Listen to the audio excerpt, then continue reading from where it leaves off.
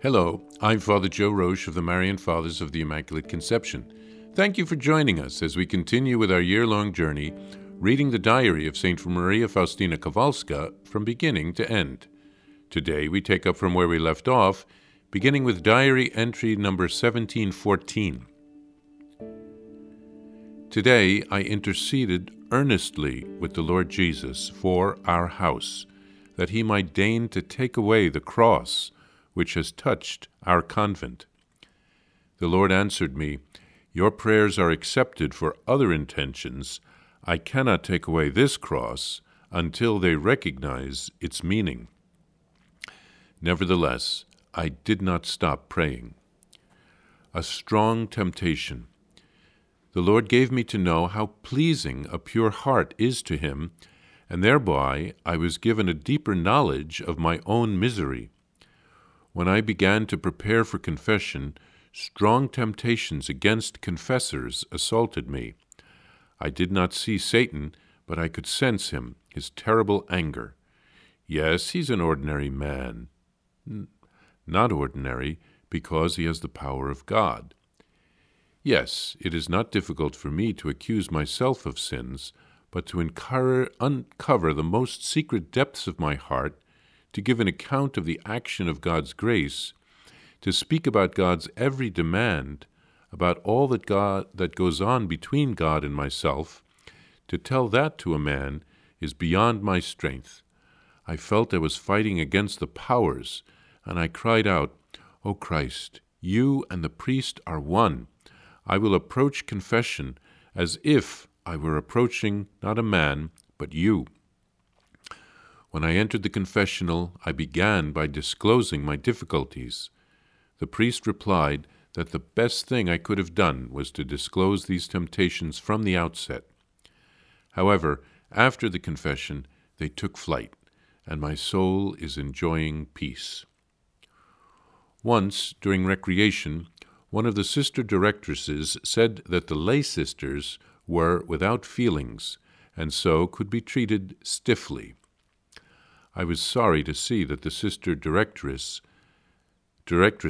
know so little about the lay sisters and judge them only from appearances.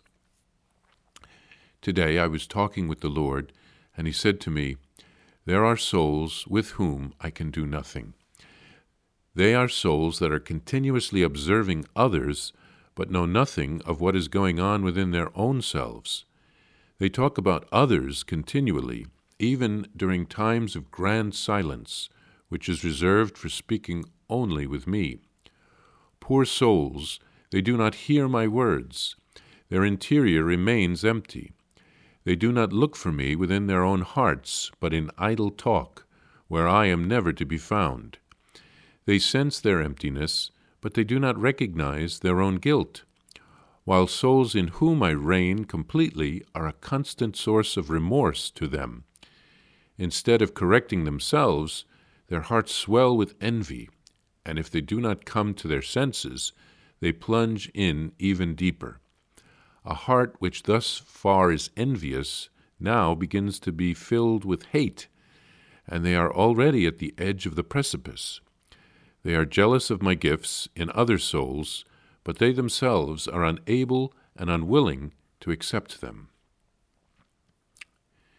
To stay at your feet, O hidden God, is the delight and paradise of my soul.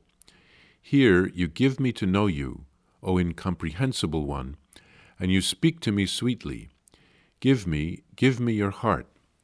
Silent conversation, alone with you, is to experience what heavenly beings enjoy, and to say to God, I will give you my heart, O Lord, while you, O great and incomprehensible one, accept it graciously.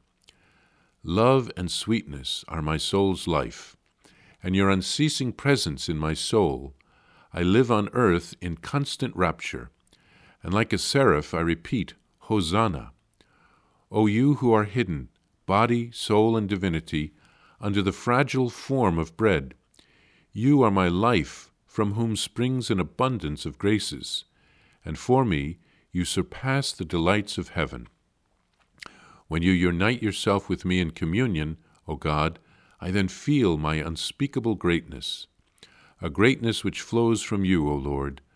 I humbly confess, and despite my misery, with your help, I can become a saint. Faustina interceded for her religious house. Apparently, many were suffering at that time from the flu. There were 22 sisters who were sick at the same time on some days during that bout. Jesus does not take away that problem, however. Apparently, the sisters had to learn the meaning of the cross. Perhaps there was a lack of asceticism in the house or some other lack that needed to be corrected.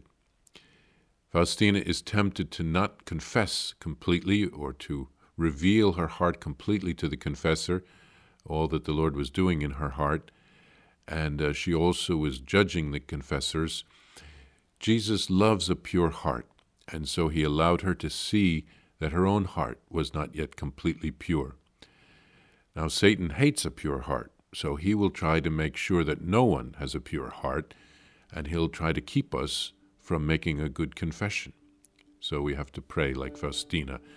Pray for the confessor, pray for ourselves, and ask the Holy Spirit's guidance. Faustina revealed the struggles to the confessor at the beginning of the confession, and he said that this was the best way to be freed from such torments, and she was at peace after the confession. Faustina wrote that a sister directress said that the lay sisters did not have feelings, and so they could be directed without compassion. The lay sisters were those, like Faustina, who worked in the kitchen or in the garden or answered the door. What a contrast with the way Jesus treated Faustina. All people have feelings, and all should be treated with dignity. Jesus complains about souls that judge others but don't recognize their own sins and weaknesses. They don't keep silence during the grand silence at night. This usually took place after 9 or 10 p.m. until the morning, and the purpose was to quiet down and to prepare one's heart for the morning meditation the next day. Jesus wants to work with each of us, but we need to make room for him in our hearts and to be open to correction. And we should really stop judging others. Faustina writes a poem about being united with Jesus and giving him her heart. He can then help us to grow in holiness if we give him our hearts as well.